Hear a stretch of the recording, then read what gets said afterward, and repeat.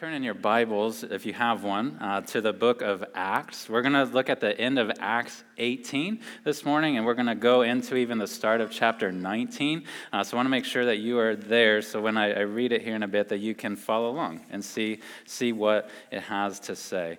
But if you are a member of our church, you certainly, I trust, received an email from the pastors this week, and we included this even in the weekly email that we send to all the people on our communication list. But the pastors are making a proposal, in particular of how baptism relates to membership. And I want to explain very, very briefly what we're recommending and as a segue into this text and why we're taking a week out of the book of Hebrews to come into this text specifically. But I don't expect all of you to have a thorough understanding of all churches' different views of baptism or how they function, why they believe what they do. But there are two camps of churches and individual Christians and how we think about baptism.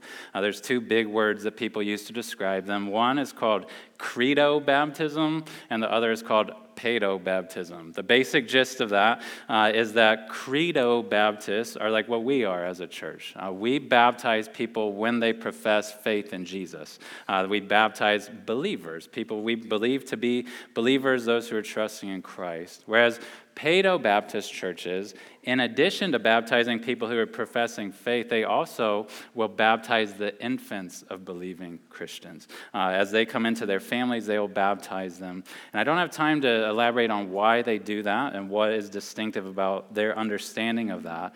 But how this relates to this proposal and why we're coming to this text today is this. As a credo Baptist church, CCC, when there's been someone enter into the life of our fellowship who is a pedo Baptist, someone who convictionally believes we should be baptizing the infants of believing Christians, when they've come into our fellowship and their desire is to become a member of our church, like formally covenant together with us, what we have historically and what we presently do is that we require that person to be baptized as a believer, to profess their faith in believers' baptism. That's been a requirement. What the pastors are recommending is, and what we're proposing is that we modify that practice. And if there's a convictional pedo Baptist who maybe was baptized as an infant, still believes that is the proper way to do things, that we, if they're desirous to become a member of our church, and they're clearly a Christian, they're professing faith in the gospel, they're demonstrating that they have the Holy Spirit in their life, we're recommending that we open up the membership of our church to be willing to receive that brother or sister into the life of our membership without requiring that they be baptized as a Christian, that they be baptized as a believing Christian. My goal this morning is not going to be to explain all the rationale of why we're recommending that or to anticipate all questions, answer all questions. We're going to have a Q&A time for that a few Wednesday nights from now. And that would be really beyond what we try to do from this pulpit anyways. We're not trying to persuade people to buy into proposals. We're trying to preach the Word of God. And so we wanted to, though, in conjunction with making that proposal, we wanted to read these two stories from the book of Acts, the end of Acts 18, start of Acts 19, because I trust what we'll see as we read these and as we hear them preach is that we'll see that there's deep theological truths baked into these stories about two things in particular, about baptism and about the work of the Holy Spirit and the relationship of those two things. And I think you'll see as we read through this how it connects with that proposal that we're making. But I want us to we're going to start in Acts 18, verse 24, probably the last paragraph in your copy of the Bible of that chapter, Acts 18. And then we're going to also read the first paragraph of Acts 19. There's these two stories that Luke, the man who wrote Acts, puts right back to back. And I think he did that on purpose and for a reason, to show us things about baptism, to show us things about the work of the Holy Spirit in the church. Before I read this, I want you to know one thing from the book of Acts. As we haven't been in the book of Acts, typically we just move through books of the Bible. We've been going through the book of Hebrews the last several months, and we'll get back to that next week. But the book of Acts, if you know nothing about it, the book of Acts was written by Luke, and it was written after Jesus was raised from the dead. And what he was doing in recording all these stories was recording the very earliest history of the church.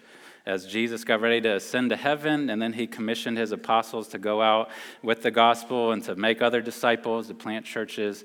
That is what the record of Acts is for us, this history of the early church. It actually begins, though, and if you haven't read it before, you may not realize this. As the book of Acts begins, Jesus is still on earth. The resurrected Jesus is still on earth, spending some weeks with his apostles, teaching them things. And I want to point out one thing he said that Luke records for us right at the very beginning of Acts. It's like this first note that hits in the book that you keep seeing play out throughout the book and even in the text we're going to focus in on more in depth today. If you go back to the very beginning of Acts, Acts chapter 1, verse 5, when the resurrected Jesus is still on the planet, still investing in his disciples, there's something Luke records for us that Jesus says. He records in Acts 1:5 that Jesus said to his disciples this, and he's talking about John the Baptist. He says, "John baptized with water, but you will be baptized with the Holy Spirit not many days from now." And he's referring to this event that we've come to call Pentecost, which happens in the very next chapter of Acts. But he's drawing this distinction, Jesus himself, and Luke records it for us, this distinction between baptism in water and baptism of the Holy Spirit. And you see both of those things happen in an abundance. As you go through the book of Acts, the church starts to grow, the Spirit comes upon people and dwells people, churches are planted in new countries and new cities. Where we're at today is in the city of Ephesus. There's a church that has started to form there, disciples that have started to be made there. And both of these stories that we're going to read today happen in that city of Ephesus. And so Luke puts these two stories back to back because there's some similarities to the stories and there's some key differences to the stories. And I want you, as I read these, even kids, try to listen what is similar about these two stories and what is different about these two stories. And so I want to read these from Acts 18 and 19, start at Acts 18, verse 24, and would encourage you to follow along in your copy of the word. "Now a Jew named Apollos, a native of Alexandria, came to Ephesus. He was an eloquent man, competent in the scriptures. He had been instructed in the way of the Lord. And being fervent in spirit, he spoke and taught accurately the things concerning Jesus, though he knew only the baptism of John. He began to speak boldly in the synagogue, but when Priscilla and Aquila heard him, they took him aside and explained to him the way of God more accurately. And when he wished to cross to Achaia, the brothers encouraged him and wrote to the disciples to welcome him. When he arrived, he greatly helped those who through grace had believed. For he powerfully refuted the Jews in public, showing by the scriptures that the Christ was Jesus." That was story 1.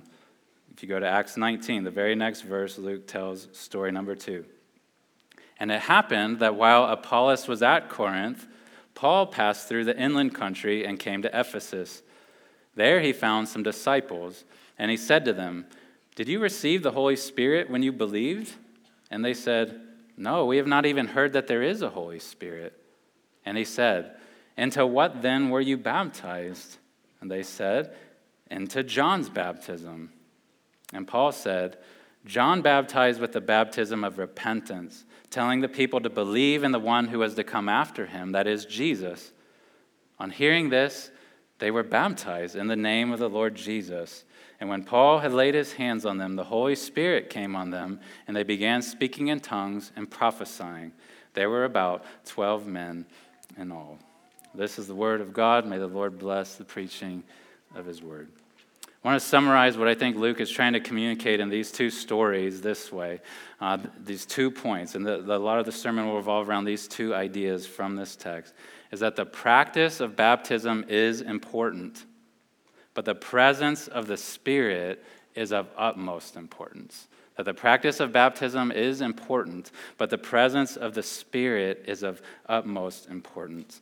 And so I want to squarely focus in on those 2 things, baptism and the work of the Spirit. But I want to point out a couple things from this text because they're just too rich to just gloss over and not at least point to just for a moment, because I think they'd be helpful and instructive to our church. I think of this like I'm a dad. When we go on a trip some places, we're going a certain place, but sometimes along the way, like along the road, there's neat things I want our kids to see, but we don't have time to get out and fully stop and explore them. So I just kind of point out the window. There's a couple things real quick I want to do from this text, just kind of point out the window. Hey, look at these things, but we won't have time to fully dive into them. Those three things before we get to baptism and the work of the Spirit, those three things would be this. First, I want you to see and just at least take note of the humility of this man, Apollos. The humility of Apollos. In Apollos, in that first story, you see a man who is described as being eloquent, competent in the scriptures, fervent in spirit. Luke says that he was teaching accurately, that he was speaking boldly in the synagogues. When he goes to Achaia, he even is able to powerfully refute Jews in public with the scriptures. This is a gifted man. But what I appreciate about Apollos that you see in this text is that he doesn't give in to the arrogance that typically accompanies giftedness. Those things often go together, where people who are very gifted become very prideful. But when Priscilla and Aquila, this husband and wife, hear him teaching and they know he needs to learn, they pull him aside. He doesn't just scoff at it. He doesn't just bristle at it and say, have you seen what I'm doing? Like he listens to them. And apparently he grows from what they teach him. What a powerful example I want that to be for all of us who are younger in the faith. That when there's older saints who challenge us or seek to help us be sharpened, that we don't rebuff them, that we don't press them away, but that we actually seek to listen and learn from people who are further along in the faith. That's sight number one. Second thing out the side window here, I so admire the investment of Priscilla and Aquila in this man, Apollos.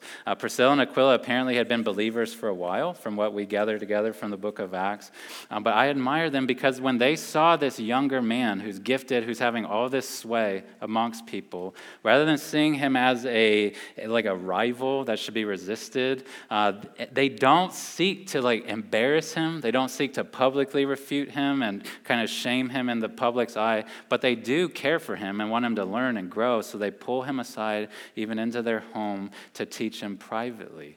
And I so appreciate that they don't see him as a rival to be embarrassed, but as a tool in the hand of God to be sharpened, someone that they want to help grow in his service of the kingdom. And I want their example to be an example to us who are older in the faith, who've been longer in the faith, that when we see imperfect, flawed people coming behind us in the generations, or they're newer to the faith, that we don't seek to embarrass them or shame them or assume they should know everything that I know, but that we lovingly invest in them, that we seek to help them grow. So may they be an example to older saints. I would say also, just as an aside, may Priscilla be an example to the women of our church, that you can and should impact the brothers of our church, that you can make an investment in helping brothers grow in the faith. And may Aquila, which is a man's name, it may not sound like a man's name, may Aquila be an example to the men of our church, that you don't have to be an elder, you don't have to be a preacher to invest in the church. Aquila is investing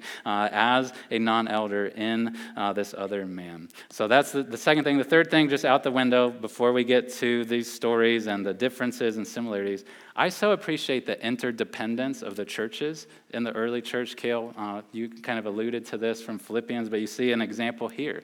That with this man Apollos in the city of Ephesus, when he had this desire to go to the region of Achaia and to invest in the believers there, the church at Ephesus that's starting to form, they don't hog him. They don't say, no, you can't go there. They gladly send him, and they encourage even the believers there to receive Apollos. And I so admire that even in the earliest days of the churches, that they were sharing resources, that they were sharing people, that they were glad to see the kingdom grow, not just in their little sliver of the world, but everywhere. And may that be an example to us. With those three things pointed out the side of the window, I want to get to these two stories generally and how they point to teaching about baptism and about the Holy Spirit. To understand why Luke puts these two stories together, I want us to think for just a moment of what is similar about the two stories and then what's different about them. There's some similarities and there's some things that are different. And you may have noticed some of these even as I read them. A few things that are similar about these two stories and why Luke puts them together. The first would be this, is that all of these men, Apollos and then the around 12, we'll just say 12 men there at Ephesus, so those 13 guys, one common thread that we know about all of them was that they knew only the baptism of John the Baptist. That is said of both Apollos and of these 12 men. If you look at chapter 18, verse 25, it says that about Apollos that he knew only the baptism of John. right? That's a detail Luke purposely puts there. And then in chapter 19, verse 3, as Paul's interacting with these guys in Ephesus, as they're answering some of his questions, they say that we were baptized into John's baptism. That's what they say in verse 3. So all of these men knew only the baptism of John the Baptist.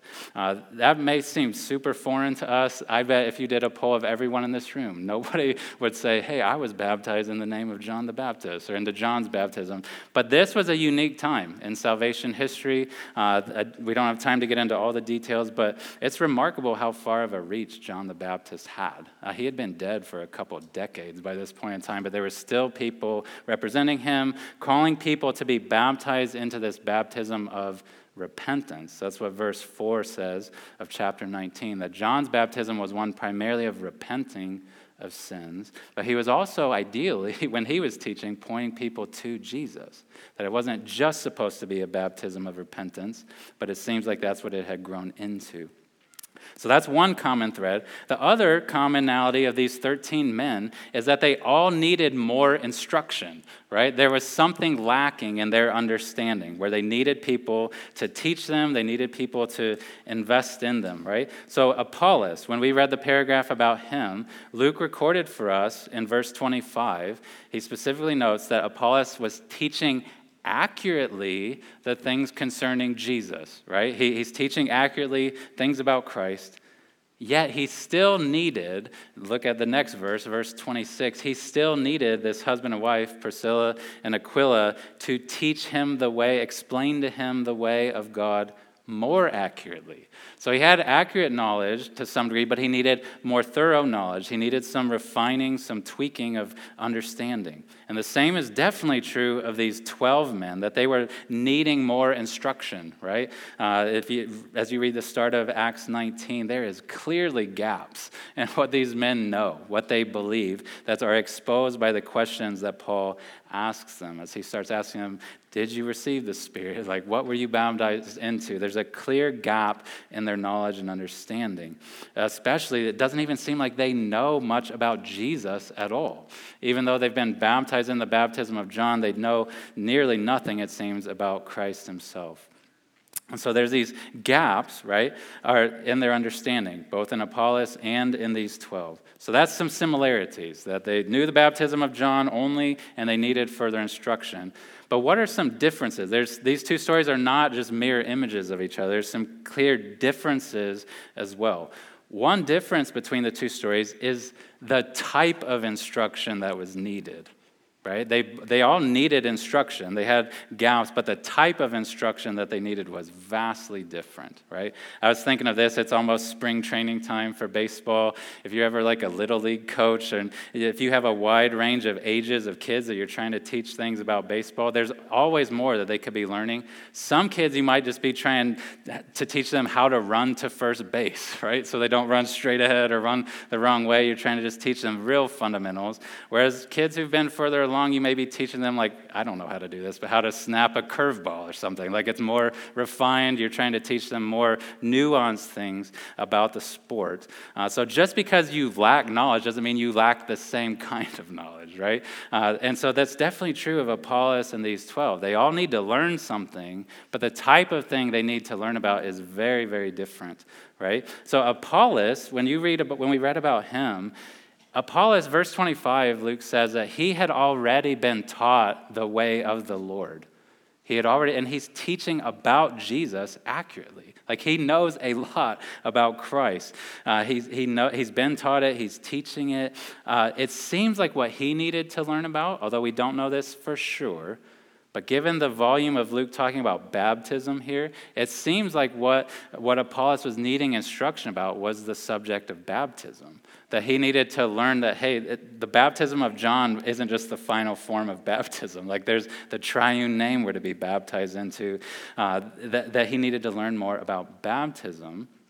But these 12 men who Paul talks to in Ephesus, there's way more foundational things they're needing to learn about. It seems like they know almost nothing about Jesus himself. They have no possession of the Holy Spirit yet. They seem very confused even about what they believe. So it seems like Apollos needed instruction about baptism, These people needed instruction about Jesus himself, like Christianity 101, right? So that's a huge difference. But a key difference that I think Luke is trying to draw our attention to in these two stories is the difference of whether or not these people had the Holy Spirit active in their life. Is the Holy Spirit active? Is he living within them? What is their relationship with the Holy Spirit? It's a key difference because everything in the story about Apollos indicates that the Holy Spirit is active in him. That the Holy Spirit is present in him, working through him. He was already, even before he talked to Priscilla and Aquila, he is already teaching accurately the things concerning Jesus. Would that be said of somebody who doesn't know Christ, who doesn't have the Holy Spirit? He is not only understanding things himself, but he is calling other people to believe in Christ. He's advocating for Christ. He's evangelizing people, calling them to put their trust in Christ. He's refuting people who don't believe that Jesus is the Christ. That is an activity of the Holy Spirit in a person. And so the conversation he had with Priscilla and Aquila in their home, I do not think we get any hint here that conversation was to try to convert Apollos, but it was to try to sharpen him, to try to help refine his understanding of things. It does not seem like it was at all to convert him. And one last sign, I think, that Apollos already had the Holy Spirit active in his life, that he was already a Christian before he even talked to these people, is that the church there, this fledgling church is starting to assemble, they gladly send him to another place to represent Christ, right? Would you do that with somebody who you think just became a Christian? That you would send them gladly to go somewhere else to represent Christ, to represent the church? You would not do that, but they gladly send him on, which I think is an indicator to us they viewed him as a brother and not one who just in Priscilla and Aquila's house just now became a Christian, but someone who's had the Spirit for a while. So all signs in chapter 18 indicate that Apollos does have the Spirit at work in his life. But everything in chapter 19 that we read indicates that with these 12 men, that the Spirit of God is not active in them, that he's not present in them at the beginning of the story when we first meet them, right? Their teachers, as you read their little conversation with the Apostle Paul, it seems that their teachers, whoever those people were, had taught them to repent. They had taught them the teachings of John about repentance, that they were to repent of their sins, but it seems like they had told them nearly nothing about Jesus himself, about the cross, about the atonement of Christ, about the resurrection of Christ. They knew about repentance, but they did not know about Christ by everything that we can tell. And without knowing almost anything about Christ, he's having to tell them about Jesus in verse 4. Without the message of Jesus coming to these brothers, there is no way that they had experienced the presence and the power of the Holy Spirit yet, because his power, his presence comes through the preaching of Jesus. And if they had barely even heard of Christ yet, maybe not at all, if they are Christless, then they are spiritless, right? There is no evidence until Paul tells them of Christ, until he prays for them, lays hands on them, that the Spirit of God is active in them. That is a key difference. Apollos does seem to possess the Spirit. These 12 men appear, by all accounts, to not. And so, with that explained, what can we learn from these two things, from these two stories? I want to come back to those initial statements I made. The first one I want us to see from this text is that the practice of baptism is important. The practice of baptism is important. I think you see that from this story in Acts 19, the story of these men who get baptized in Acts 19, right? Baptism is a command of Jesus. It's not just something people came up with, hey, that'd be a cool picture thing for us to do. Jesus commanded it, right? At the end of the book of Matthew, we have a clear command from the resurrected Jesus given to his disciples where he said, and some of you could quote this, he said, "Go therefore and make disciples of all nations, baptizing them in the name of the Father and of the Son and of the Holy Spirit." That was the command of Jesus, right? And so then through the book of Acts, you see that command become a pattern, right? That as that gospel is shared, the good news of Jesus' death and resurrection is shared, and people hear it, and they believe it, And as they confess their sin, they profess their faith in Jesus, you see again and again, sometimes with individuals, sometimes with groups, you see people baptized in water. You see them, upon the profession of their faith, you see them be baptized. This happened 3,000 people it happened to in Acts chapter 2. Then you read in Acts chapter 8, the Ethiopian eunuch. You read in Acts chapter 9, the apostle Paul himself is baptized. You read Acts chapter 10, there's a group of Samaritans that are baptized who are believing. You see in Acts chapter 16, you see this Philippian jailer who hears the good news and his household, and they are said to believe in God, and they're baptized. Even in chapter 18 itself, like if your eyes are in chapter 18, you look back at verse 8, and in the city of Corinth, it says there's this pattern that many Corinthians heard Paul preach the gospel, and they believed what Paul said, and then they were baptized. That's the pattern. That's what Jesus commanded us to do, is people need to hear the good news, and when they believe, you baptize them as a follower of Christ. That is how the pattern is followed. And the pattern continues here in Acts chapter 19 with these 12 men, or almost 12 men.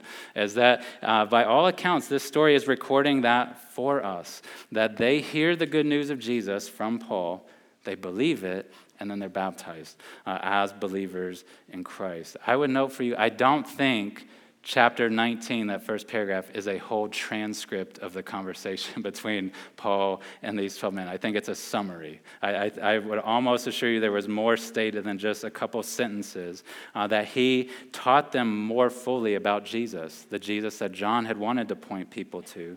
And as they hear that good news of Jesus that had been lacking, they now seemingly believe, and Paul sees something in them that now gives him encouragement to actually baptize them, which I don't think he would do if they weren't professing faith. I would note for you, Acts chapter 19, this first paragraph, is the only time in the whole New Testament where we have a record of people being rebaptized. It's the only one. Like, you won't find another single one. So it is a unique story. I acknowledge that. But I would say I think it still fits with the pattern that we see throughout Acts. That the gospel is preached, they hear it, they believe it, they confess their sins and their faith in Christ, and they're baptized in water as a response to it. So it fits the pattern even though it's unique. And there is much at stake in how we practice baptism as a church. Baptism was given to us by Christ on purpose because it's a beautiful thing. Baptism, even what we just did this morning, it depicts visually and even in word, it depicts for us the story of Jesus, of his life, his death, his resurrection. It reminds us of that. But it also, for the person being baptized, it identifies them with Jesus and identifies them with his people, that they are baptized into something. They are connected to us now as Christians. And so baptism, there's much at stake in how we practice it, what we do with it. Baptism is not, I want you to hear me say this, baptism is not optional. It's not just something we can, I don't really like that. I think that's kind of silly. It was a command of Jesus, and there's patterns that we're to follow of how we baptize people. No Christian should ever, or I would say even really could ever, simply refuse to be baptized. That's not ours to do. We don't just get to make it optional. And we also cannot just modify baptism however we want. We can just kind of morph it into whatever we like it to be and just do it however we see fit. There are different views of baptism amongst churches and amongst individuals. And if we had more time or if we ever do a class on this, I'd be glad to explain some more of why those different views are held by Christians. It would be worth you looking into if you never have before. But we must remember, even though we can't just modify baptism however we want and just make it into whatever we want, there are some wrong views of baptism that I would just say are errant. They're wrong. Like, I think that they're wrong biblically. But there are other views of baptism that are heretical, right? The fact that they are errant doesn't mean that they are heretical. There are brothers and sisters who are Paedo-Baptist brothers and sisters. They do not hold to views of baptism that are heretical. Like, their understanding of baptism is different, and I think it's wrong. But nothing that they believe about baptism is undermining the gospel. It's not undermining truths about who God is, about what Christ has done for us, about the means of salvation. And so we have to know the difference That we don't just let baptism become a free-for-all, but that we also don't imply that anyone who differs with us or anyone who has a wrong view of baptism is somehow a heretic or somehow not to be viewed as a Christian. And so we can't just modify it how we want, and I want you to hear clearly from me as one of the pastors, if we adopt this proposal, we are not going to begin practicing infant baptism. We don't believe that that is a proper mode of baptism. We are credo Baptists by biblical conviction and by the confession of our statement of faith. We're not going to begin baptizing infants. But I think that this story in Acts 19, it should compel us to keep following the pattern we see in the New Testament, that when people hear, when they believe, we baptize them. And that's what we're going to continue to do as a church, because that's how we see baptism taught and how we see example in the New Testament. That said, that the practice of baptism is important, I want us to also spend a few minutes talking about how the presence of the Spirit is of utmost importance. Because there's one distinction that I did not point out, one difference between these two stories that I think is key by silence, which I know silence can be a dangerous thing to build something off of. But a key difference I did not yet give full voice to is the fact that in Acts 18, there is no recording of Apollos being baptized again. Right? There is of these 12 men in Ephesus, there is not a recording of Apollos being baptized, right? That is silence. I think Luke, in Luke's writings, that silence should be loud to us, because Luke does not hesitate to mention people getting baptized. He does it again and again and again and again. Here, there's no mention of Apollos being rebaptized. Okay, so why wasn't he presumably rebaptized? What gives with that? Why was he not baptized again? We're not told explicitly, right? We're not. Luke doesn't spell that out for us. But that's why I took time to point out to you the difference of whether the Spirit of God was present with these men or not. I think the men in Ephesus, those 12 men, were baptized because the Spirit of God had not been active in them. He hadn't been present in their life. Even when they'd been baptized into John's baptism, the Spirit of God had still not been active in their life. But in Apollos' life, there was good, strong evidence for Priscilla and Aquila and for everybody who knew him to see that the Spirit of God was active in him, that he was present in his life. And so we don't know exactly when he had been baptized into John's baptism. We don't know if it had been a recent thing or if it had been years prior. We don't know. We don't have record of when that took place, how that took place. But what we do know here from this story, by all appearances, is that even though Apollos still had a flawed or deficient understanding of baptism, I think that's implied by the story here, that he didn't fully understand baptism rightly, that he still had the reality that baptism points to, right? That even though he misunderstood baptism and needed to be instructed, he still had the reality in his life that baptism pointed to, the presence of the Spirit, the union with Jesus. Those things seem to be overtly true in his life, right? So I think that's why he is treated as a brother, that he's not called upon to be rebaptized again because the Spirit of God is already active in him, right? And this, I would want to point out to us that and I believe this, that it is not the passing through waters of baptism, but it is the possession of the Holy Spirit that is the distinguishing mark of a Christian. It is not the passing through waters that makes someone a Christian. What makes someone a Christian and what we look for to know that they are in Christ is the presence of the Holy Spirit in their life. That is the distinguishing mark. I love our statement of faith that we hold to as a church and that our denomination holds to. There is one line that I have not been able to get out of my head from our statement of faith that I wanted to share with you that helps establish this point. The statement of faith says this, talking about baptism, it says, although commanded by Christ, and although a true means of grace, grace is not so inseparably tied to baptism that no one can be saved without it, or that everyone who is baptized is thereby saved. That takes a little bit to chew on, but I would encourage you to do so later on. That baptism is important. It's a means of grace in some ways to us. As we are baptized, as other people witness baptisms, but people sometimes have gone under the waters of baptism that have not undergone conversion, right? And there are some people who have never been baptized that clearly are born again, that clearly have the Spirit of God at work in them. And so you see throughout the New Testament, the clearest distinguishing mark of who is inside the church and who is not about whether or how that person was baptized, although that's important. But it's about whether they possess the Holy Spirit, whether he is active in their life or not. So that's an important point to make. I want to make one little side comment. Another kind of look out the window here, because there's one little detail in Acts 19 I don't want us to misunderstand. This text, Acts 19, some people, some churches take the giving of the Holy Spirit to these men and the laying on of hands and them prophesying and speaking in tongues. They take that as an indicator that there's like this two-stage activity of the Holy Spirit, that you're saved and he kind of is at work in you, but then there's this like more full expression of the Spirit and knowing him that every Christian needs to experience. This text does not teach that.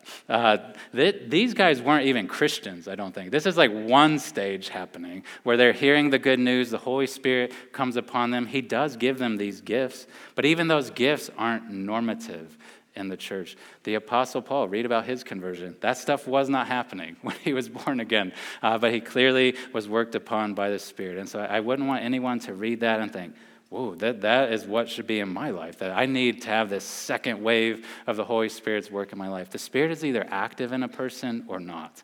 He's either present in a person's life and dwelling them, or he is not. We don't have to ask for a second stage of the work of the Spirit. A couple final implications from this text. There's far more that I wish I could say, and I'd be glad to talk with you, and I know other pastors would be glad to talk with you. A couple implications from this text and these realities that baptism is important, but the possession of the Spirit is more important. I want you to hear clearly from us as pastors, we don't think of baptism as optional.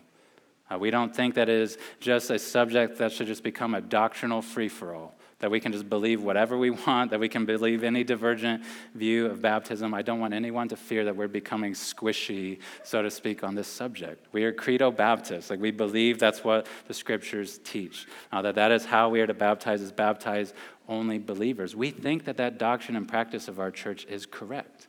We don't believe that any less than what we have before. When we get back into Hebrews 8 next week, just FYI, that chapter is the most clear teaching, I think, in the whole New Testament of why we believe what we believe about baptism. And I'll share more about that in the weeks ahead. But we're not diverging, we're not shifting what we believe as a church. And when there are Paedo-Baptist brothers or sisters who come into our fellowship, guess what? I'm going to continue to try to encourage them and convince them that they should be baptized as a believer, because I think that is what the pattern of the New Testament is. And I think there's much joy that could be gained for them and a witness for the sake of Christ. I will seek to continue, our pastors will continue to seek to persuade them to be baptized as believers. They will probably try to convince us as well. But we recognize, and I hope that you recognize, that there are gospel-believing, Jesus-trusting, Scripture-following, Spirit-indwelt people who have a different understanding of baptism than what we do, right? There are those people. There are some in this room right now. There are brothers and sisters who hold different views of baptism that I think are errant, but are not heretical, who are resting their soul upon the finished work of Christ upon the cross. And they are trusting in the resurrected Jesus just as fully you or I do. And we want to, in the spirit of Acts, as a pastor, they probably want to teach me more accurately as well. But what we do not want to do is we don't want to create a barrier to membership in this church to people who are clearly part of God's church. Like, we do not want members of this church who are clearly members of God's church. I wanted to end with one verse from Romans chapter 15. I actually preached upon this text several months ago, but I want to remind you of it. There's a verse to these Christians in Rome, in Romans 15:7, where the Apostle Paul wrote this. He said, "Therefore, welcome one another as Christ has welcomed you for the glory of God." And so what he was telling them, what he was reminding them is Christ has received you. So as you look out on the horizon of other brothers and sisters, he says, welcome one another as Christ has welcomed you. Receive them, like see them as a brother and sister. Treat them as a brother or sister for the glory of God. There is beauty seen in that can be shown to the world, that when we disagree, even about some pretty core things, that we can still relate to each other as brother and sister, because we know that even if we have different views of baptism, we have the same Spirit of God within us, that we have the same Savior on the throne of heaven. And so I would just end by saying church unity is based upon the common possession of the Spirit, not our common position on baptism. Church unity is based on the common possession of the Spirit, not our common position on baptism. I'm going to pray for us. I'm going to invite you to stand. We're going to sing a closing song here in just a moment. I'll share some parting thoughts at the end about some follow-up from this. But let me pray for us, and then we'll sing together.